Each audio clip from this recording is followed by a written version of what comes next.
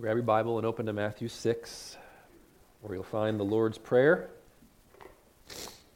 And you might notice we have a Christmas tree up here next to me. And you might think that's weird because I tend to ignore holidays when I preach. You might have noticed that tendency. So I'm just going to ignore the Christmas tree up here and say, we're not going to talk about Christmas. What are you talking about? And that tendency, for good or for bad, it's what I happen to do. And I don't really have a lot of qualms about it when it comes to things like Labor Day or Mother's Day, those sorts of things. But Christmas is an important holiday, and so rest assured, on December 24th, I will give some sort of Christmas sermon. Okay, so we're going to take a break. So if you're worried you're going to invite your family to church on Christmas, they're not going to hear about Jesus in the manger. We'll hit that, okay? But I also want you to see that learning how to pray is really related to Christmas. It's very appropriate for us to be learning how to pray at Christmas time. Because the wonder of Christmas is Emmanuel, God with us. That's what happened. God became one of us. God came to be with us. God did not stay distant from us, but he became one of us in the person of Jesus, Emmanuel, God with us. So Christmas is all about God pursuing relationship with us, about him entering into our world so that we could be with him. And so it would be really weird and wrong for us to respond to that by ignoring him. Right? So it would be like if you had relatives that traveled across the country to celebrate the holidays with you, and then you spent the whole time sitting there looking at your phone. And you didn't talk to them. You didn't hang out with them. Okay? That's what it's like for God to become a man, for Emmanuel to happen, for Jesus to pursue us through his birth and life and death and resurrection, and then for us to just ignore him as if there's no ongoing relationship. And so prayer is a natural outgrowth of Christmas. Right? And what I'm trying to do here is help you not to waste Christmas, but to have an ongoing relationship with the God who has taken such great lengths to have a relationship with you. So we want to learn how to pray. And I have to tell you, just my own personal testimony, I've really benefited from this study. I feel like God is teaching me to pray. Just that simple practice every day of saying, Lord, teach me to pray. I think God is answering that prayer for me. I hope he's doing that for you. The practice plans have really helped me. It's been really good. I'd say my prayer life before this series was faithful but dry. I'd gotten to the point where I knew prayer was important and I was doing it regularly, but it was very duty-based. But just looking at this prayer again and reminding myself through Scripture that God is real, that prayer is a supernatural encounter with God. And that this God that I'm talking with is my Father who loves me. And just reorienting my prayer life through the lens of the Lord's Prayer has given me a fresh connection with God, more real conversation with God. And it also seems like there's more answers to prayer. I think I'm noticing more. I think God's doing more. I know in my own life I'm feeling more joy. I'm feeling more connection with him. So I just encourage you to do the work. The practice is so important. It's not enough just to hear about prayer, but to actually pray and to just do the rhythms of daily prayer and asking God to teach you to pray. He will do it. He is doing it. And I know it's not just me. I've heard from others too. God is doing the work in your life. And if you're like, oh, wait, it's too late. I haven't started yet. I'm going to miss it all. You know what? I'm going so slowly. You've got plenty of time. Right? You can start now and you can still get plenty of practice in. So I'd encourage you to not ignore this opportunity. This is life-changing stuff. Now the phrase we're going to look at today is your kingdom come. It's the second petition in the Lord's Prayer. We're going to read the whole thing together and then unpack this phrase. So the Lord's Prayer goes like this. Jesus says, "Pray then like this. Our Father in heaven, hallowed be your name.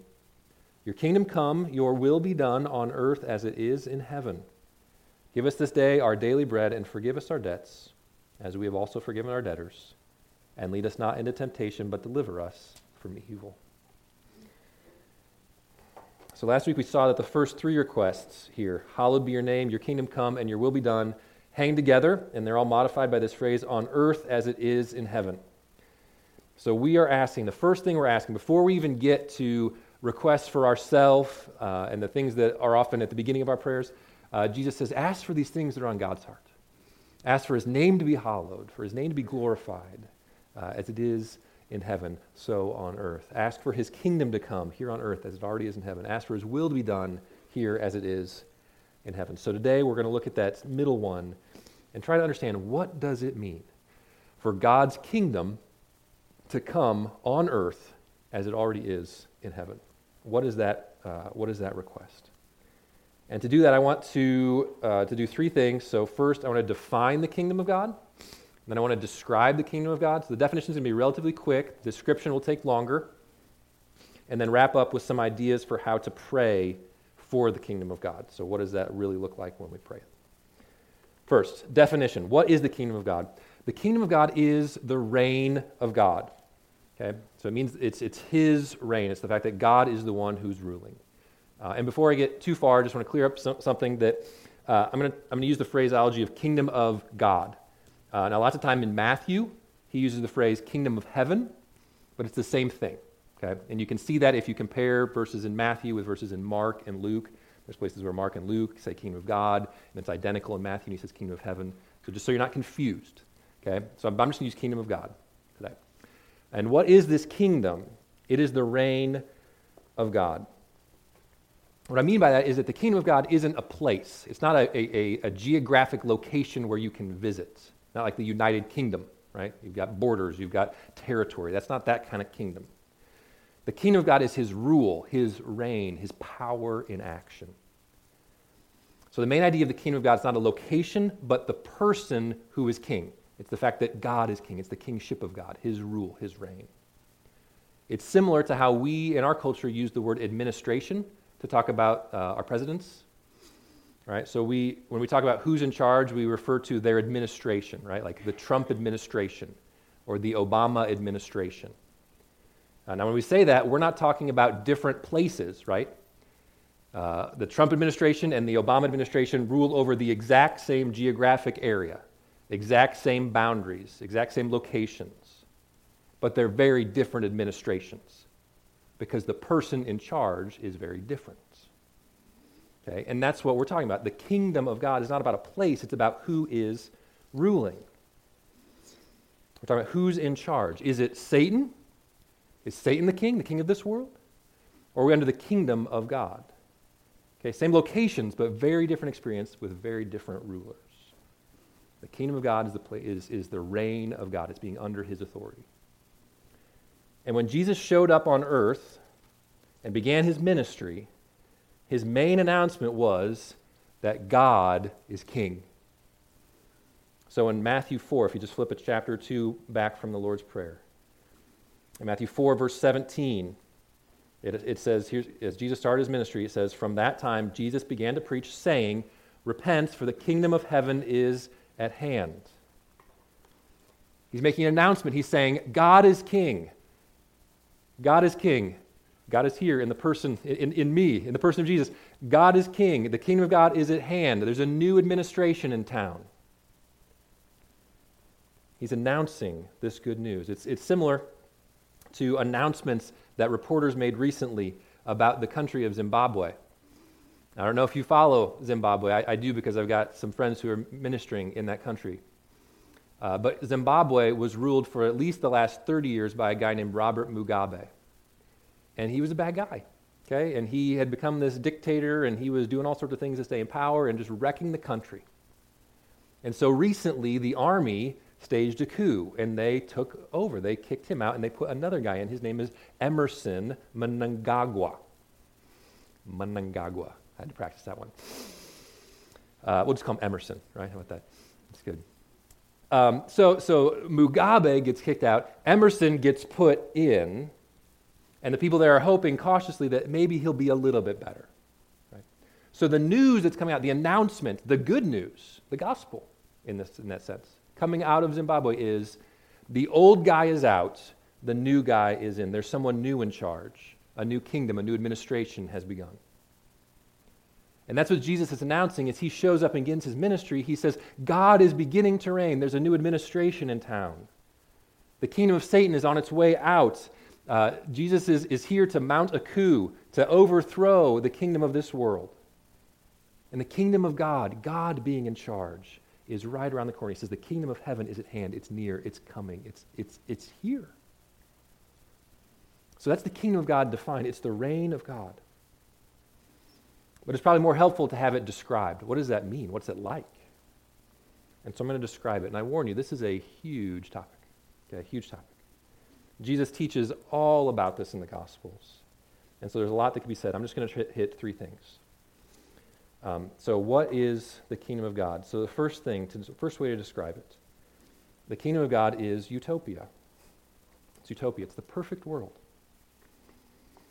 The kingdom of God, as Jesus describes it, is the world the way it's supposed to be. So if you flip, again, we're going to try to stay in Matthew, but if you flip to Matthew 13, you see two parables that Jesus tells about this kingdom.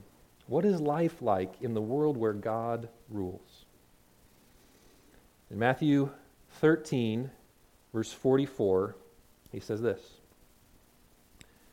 "The kingdom of heaven is like treasure hidden in a field, which a man found and covered up. Then in his joy he goes and sells all that he has and buys that field." Again, the kingdom of heaven is like a merchant in search of fine pearls, who, on finding one pearl of great value, went and sold all that he had and bought it. So what's the common idea in both of these stories? It's that there's a guy who found something of incredible value, and it was worth so much that he sold everything to be able to get that. It was worth more than anything in the world. That's the point, right? The kingdom of heaven, the kingdom of God, is better than anything else in the world. It's the perfect world. The reign of God, living under the authority of God, the kingship of God, is better than anything else you could ever imagine. It's worth selling everything you have to have a chance to live under that rule. Now, why? Why would someone do that? Why is it that amazing? What makes the kingdom of God so good? Well, that's where we need to look at the Sermon on the Mount. So again, I'm making you move a little bit in Matthew, but go back to Matthew chapter 5. Okay, so Matthew chapter 5 is the Sermon on the Mount. This is the most complete description by Jesus of what life in God's kingdom looks like. And we spent most of 2015 as a church studying this together. But when Jesus went around proclaiming the kingdom of God and saying the kingdom of God is here, this is what he was saying. He was describing this life lived under the reign of God, and that's the Sermon on the Mount. Okay? So this is Jesus' description of life in the kingdom. And let me refresh you now on what this kingdom is like, because it's perfect. And as I kind of go through this quick overview of the Sermon on the Mount, ask yourself, wouldn't I want to live in a world like this? Wouldn't I give up everything to live in a world like this? So Matthew 5:21 and 22. Jesus says, "You've heard that it was said to those of old, 'You shall not murder,' and whoever murders will be liable to judgment. But I say to you that everyone who's angry with his brother will be liable to judgment. Whoever insults his brother will be liable to the council, and whoever says 'you fool' will be liable to the hell of fire." What's he saying? He's saying in the kingdom of God, not only do people not murder, they don't insult one another. They value one another. They treat one another with respect. He's saying in the kingdom of God, we don't murder and we don't hate. Matthew 5:21, he says, "You heard it was said, 'You shall not commit adultery.'" Verse 27. And then verse 28, "But I say to you that everyone who looks at a woman with lustful intent has already committed adultery with her in her heart." So saying in the kingdom of God, nobody cheats on their spouses.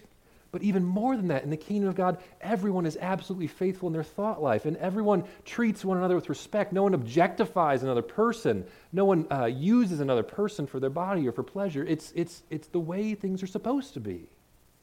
And just valuing one another as human beings. Matthew 5:31, he says, "It was said, 'Whoever divorces his wife, let him give her a certificate of divorce.' But I say to you that everyone who divorces his wife, except on the ground of sexual immorality, makes her commit adultery. And whoever marries a divorced woman commits adultery." So he's saying in the kingdom of God, marriage vows are kept. Marriage vows are kept. You never have to worry that your spouse is going to leave you just because they got tired of you or because they don't love you anymore or you grew apart. Matthew 5:33, Jesus teaches about honesty. He says, "You've heard it was said to those of old, 'You shall not swear falsely, but shall perform to the Lord what you've sworn.' But I say to you, do not take an oath at all."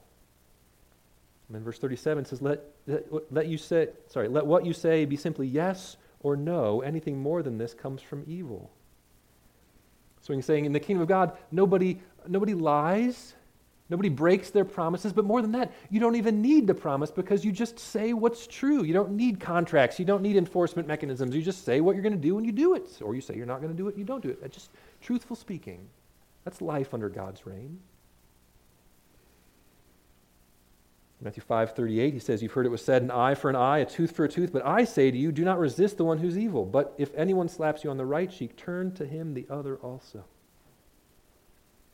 So in the kingdom of God, no one is trapped in a cycle of violence, where you say, well, he hit me first, and so I have to hit back harder, and then I have to hit back harder, and then I have to hit back harder.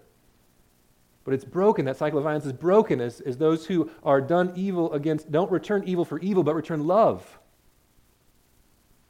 That's life in God's kingdom. Verse 43, he said, you've heard it was said, you shall love your neighbor and hate your enemy, but I say to you, love your enemies and pray for those who persecute you. So in the kingdom of God, there's no room for hatred for anyone. Under God's reign, it's love even for your enemies. In chapter 6, in this section, Jesus begins to talk about religion and hypocritical religion, how people use their giving to the needy or their prayers out loud or their public fasting and showing how much they're suffering for God to bolster their public image, even though inside they have no relationship with God. And he says in the kingdom of God, religion is real. It's a relationship with God. You're not doing things to impress other people. You're just doing it because you love them and because you love the Lord. That's the kingdom of God. No hypocrisy in religion. Verse 19, he says in chapter 6, do not lay up for yourselves treasures on earth where moth and rust destroy, where thieves break in and steal, but lay up for yourselves treasures in heaven. Verse 24, he says, no one can serve two masters, for either you will hate the one and love the other, or be devoted to the one and despise the other. You cannot serve God and money. In the kingdom of heaven, no one is a slave to money. No one serves their greed. No one does terrible things to get more money for themselves at the expense of others, but it's love for God, serving him, and using money for good, not being used by money.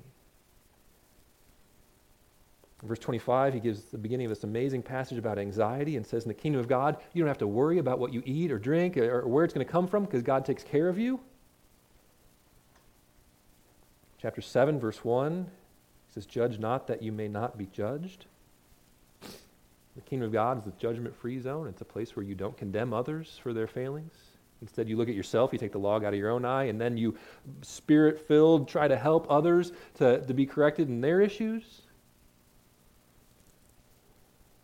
It's summed up in chapter 7, verse 12 with the golden rule. Whatever you wish that others would do to you, do also to them. For this is the law and the prophets.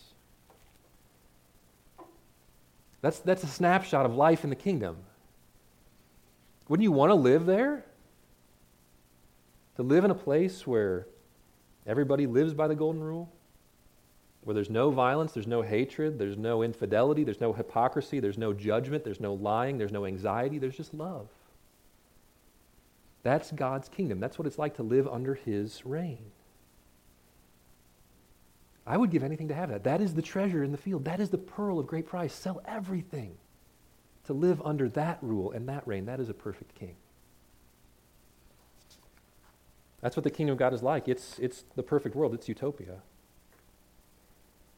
How do we get there? Well, that's the second description. The kingdom of God is entered by repentance and faith. So I'm going to jump out of Matthew and look at Mark 1:15. Jesus puts it this way in Mark. He says, the time is fulfilled. The kingdom of God is at hand.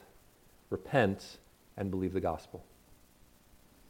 Repent and believe the gospel. So he says, here's God's kingdom. Perfect, amazing, totally different way of doing life, totally better way of doing life. Do you want to be in it? Here's what you do. Repent and believe the gospel. Okay? Repent. Admit you were following the wrong king. You were following the devil. You were going the wrong way. Repent of that. And believe the good news. Believe this way. Follow this king. To go back to the example from Zimbabwe. After 30 years of running the government, I'm sure that the old guy, Robert Mugabe, had a lot of minions. Not little yellow guys, but henchmen, right? Folks that would do whatever he wanted, and he would take care of them and provide for them. And I'm sure there were a number of shady things that went on in that administration. So let's say you're one of those. You're one of his minions. And you hear the news that he has been overthrown by the military, and they're installing a new guy, Emerson Mnangagwa. Now let's say, and I'm making this part up, but let's say there's a blanket amnesty offered by the new guy. And he says, whatever you did under the old administration, I don't care. All you have to do is repent, stop following him, start following me, and I will welcome you into my kingdom. I will hold none of that against you, and you can be just as much a part of this government as you were of the last. Okay? So for the sake of illustration, I'm making that up. That's not happening in Zimbabwe. But let's say that did. All right? What would you have to do as that henchman to take advantage of that offer? You'd have to repent and believe the good news, right? Repent. Say, I'm no longer a follower of Robert Mugabe. I'm no longer doing that. I'm not listening to him. I'm not going his way. I am now a follower of Emerson Mnangagwa. And I'm going to follow him. I'm going to be in his administration. And you believe the good news. You believe that the offer of amnesty is real. I mean, you may be afraid if I come here and they give this amnesty, they're really just going to arrest me and throw me in jail. You got to believe that it's real. You got to accept that good news, and you show up there, and they forgive you, and they accept you, and they welcome you in. You have all the benefits of the new government that you had in the last. Okay, that's a picture of what it means to believe this message of Jesus. When you become a Christian, you repent and believe the good news. You believe that there's a new king, Jesus. And you say, I'm not going to follow the devil anymore. We were the minions of the devil, right? That's what we were. We were followers of Satan. We didn't intentionally mean it. Probably, I don't think any of us were like intentional out-and-out Satanists, right? But functionally we were. We were following the ways of the devil. We were living under his kingdom, doing his will. And Jesus showed up. He says, there's a new king in town. And he invites us to follow him. And we don't have to do anything to make up for our past sins. We just have to believe there's this amnesty. If you come to him, you can be forgiven, and you'll be welcomed into his kingdom freely. That's how you get in. To think of it a slightly different way, if the kingdom of God were a physical territory with borders, the immigration policy of that kingdom would be very simple. You show up at the border and they say, do you renounce your old citizenship? You say yes, and they say, come in. That's it. That's all you have to do. There's no test you have to pass to prove that you're worthy, that you're valid, that you're going to be a good citizen, and you're going to really be a benefit for us. No, there's none of that. You want to come in? You renounce your old citizen? Yep, all right, you're in. That's the immigration policy of the kingdom of God. Repent and believe the good news. You get in the picture of this kingdom. I'm trying to describe it for you, just explain how it's described in Scripture. It's this amazing place, and it's not really a place, it's this amazing experience of living under the reign of God, where God is king. And people live following his commands and doing what he wants and loving one another. And anybody can get in freely. You just repent. You just leave behind the old king and you come follow the new king, and you're in. But there's one last thing that we have to know. I'm sure you've been thinking it already. Where is it? Because I'm not seeing it. If this is the perfect place and you can get in, I want to get in, but I've never seen this place. So the third thing we have to know about the kingdom is that it starts small, but eventually takes over the world. It starts small, but it eventually takes over the world. So there is a disconnect, admittedly, between how the kingdom of God sounds when we read about Jesus describing it, and we're talking about it here. It sounds so amazing. Like, where is this place? It literally sounds like heaven on earth. That's what we're looking for, right? The kingdom of God on earth. Where is it? Is it here somewhere? We just haven't found it? Is it off Shangri-La someplace? Or is this just a dream, some ideal that we strive for but will never see? The answer is a little bit of both. It is here. The kingdom of God is really here. Jesus did say, the kingdom of God is at hand. It's begun. The king is here. But it's not here fully. And that's exactly why he tells us to pray, that the kingdom of God would come. Because it's here. It's here in seed form. It's here small. It's not here completely. But our prayer is that it would come and come fully. If you look back again to Matthew 13, these parables of the kingdom, you see Jesus describing it. Matthew 13:31. It says, he put another parable before them, saying, the kingdom of heaven is like a grain of mustard seed that a man took and sowed in his field. It's the smallest of all seeds, but when it has grown, it's larger than all the garden plants and becomes a tree, so that the birds of the air come and make nests in its branches. He told them another parable. The kingdom of heaven is like leaven, or yeast, that a woman took and hid in 3 measures of flour till it was all leavened. So again, what's the common idea in these 2 parables? The kingdom of God is a small thing that starts small but grows until it takes over the whole. So it's a small seed. It's a mustard seed. Tiniest seed. But when it's fully grown, it's the biggest plant. Just a little bit of yeast in all of this dough, just a tiny bit of yeast. But it grows and it takes over the whole thing. When Jesus says the kingdom of God is like that, it starts small, almost imperceptible. Just a few people over here living under the reign and rule of God, just trying to love one another with all their heart, soul, mind, and strength. And that little community of people living under the reign of God multiplies. And it moves from person to person and household to household and neighborhood to neighborhood until eventually it takes over the world. The kingdom of God is different from the kingdoms of this world. The kingdom of God is a grassroots movement. We think about kingdoms and power structures very top down. We think, oh, what's the problem? The problem is the person in charge. And if we just change the person in charge, we will achieve the results that we want. Let's get that old administration out, put the new one in. It doesn't work like that. The kingdom of God is a grassroots movement. It's an organic movement. It's a bottom-up change. As one by one, people believe the gospel, and people come under the kingship of Jesus individually, and they begin to live life His way, under His rule, and slowly, over time, bit by bit, that expands around the world and takes over the earth. That's how the kingdom comes. It's not as fast as just electing a new leader, but it's far more effective. Because Jesus says it starts small, but takes over the world. That's what we're praying for. We're praying for the kingdom of God to move from being a mustard seed to being a tree. When we pray, may your kingdom come, we're praying, may the yeast multiply through the whole loaf. May you increase your reign on this earth. It's already here in small pockets. This thing right here that we're doing, this is an outpost of the kingdom. Okay? It's you and me living under the reign of Jesus and seeking to live our lives as followers of Christ, loving one another, obeying His commands, being these kind of people that turn the other cheek and don't commit adultery, speak the truth. And as we live that way, we impact others and the kingdom comes. And praise the Lord, we're not the only group.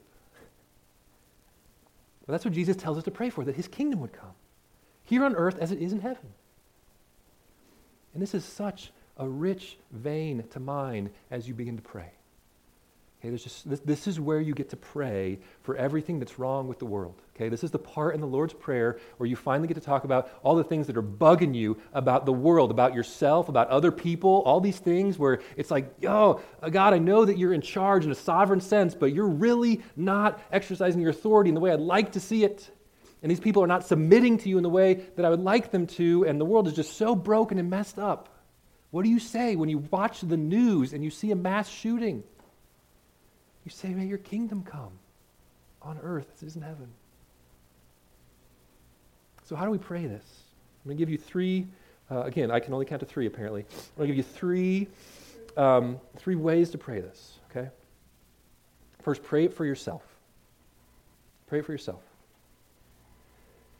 You get into the kingdom by repenting and believing the gospel. It's a free gift. But that does not mean that as soon as you enter the kingdom, you are a model citizen. We all have a lot of growing to do. We confess that Jesus is our King, that we're living under the lordship of God, and yet in our lives, so many ways, we don't. We rebel, okay? And so to pray for God's kingdom to come, you can pray for yourself. You can pray that in more and more ways, you would hand over your own life to the King and begin to live in obedience to Him. Okay? You're trying to pray, God, take this mustard seed of the kingdom that's in me. I've given you my life. I really want to follow you, but I'm not obeying completely. You say, Lord, may your kingdom come. May that expand. May you have more authority in my life. So you pray this by naming some of these things. You look at your life and you say, okay, what are some of these sins? Go ahead and look at the Sermon on the Mount again, right? I'm sure when I was reading it, you were sitting there thinking, don't do that. Need some growth in that area. Be nice if I did that. Okay, those are the places where you name that to God and you say, Lord, I'm still angry.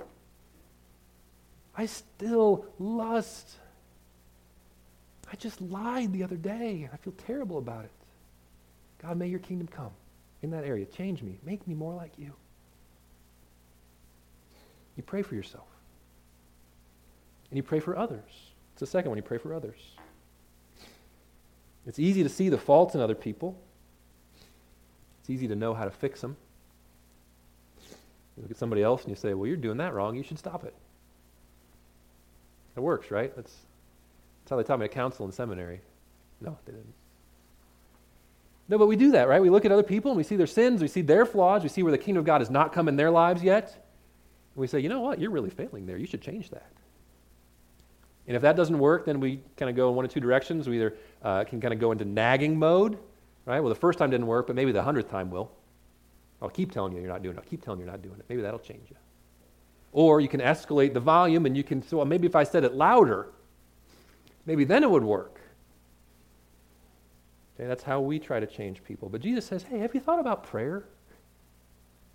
Thought about praying for the person?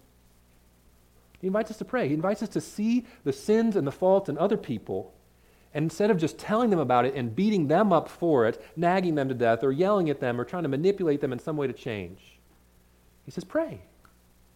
Your kingdom come. May your kingdom come. Father, I see. And it's a real thing. This person is not living in obedience to you. And it's hurting their lives. It's hurting other people. And I would love for them to change. And I've tried to tell them and it's not working. Oh, Father, would your kingdom come? Could you do something? May your kingdom come in their lives. Father, please change my friend's heart so that they become more considerate and they're not late all the time.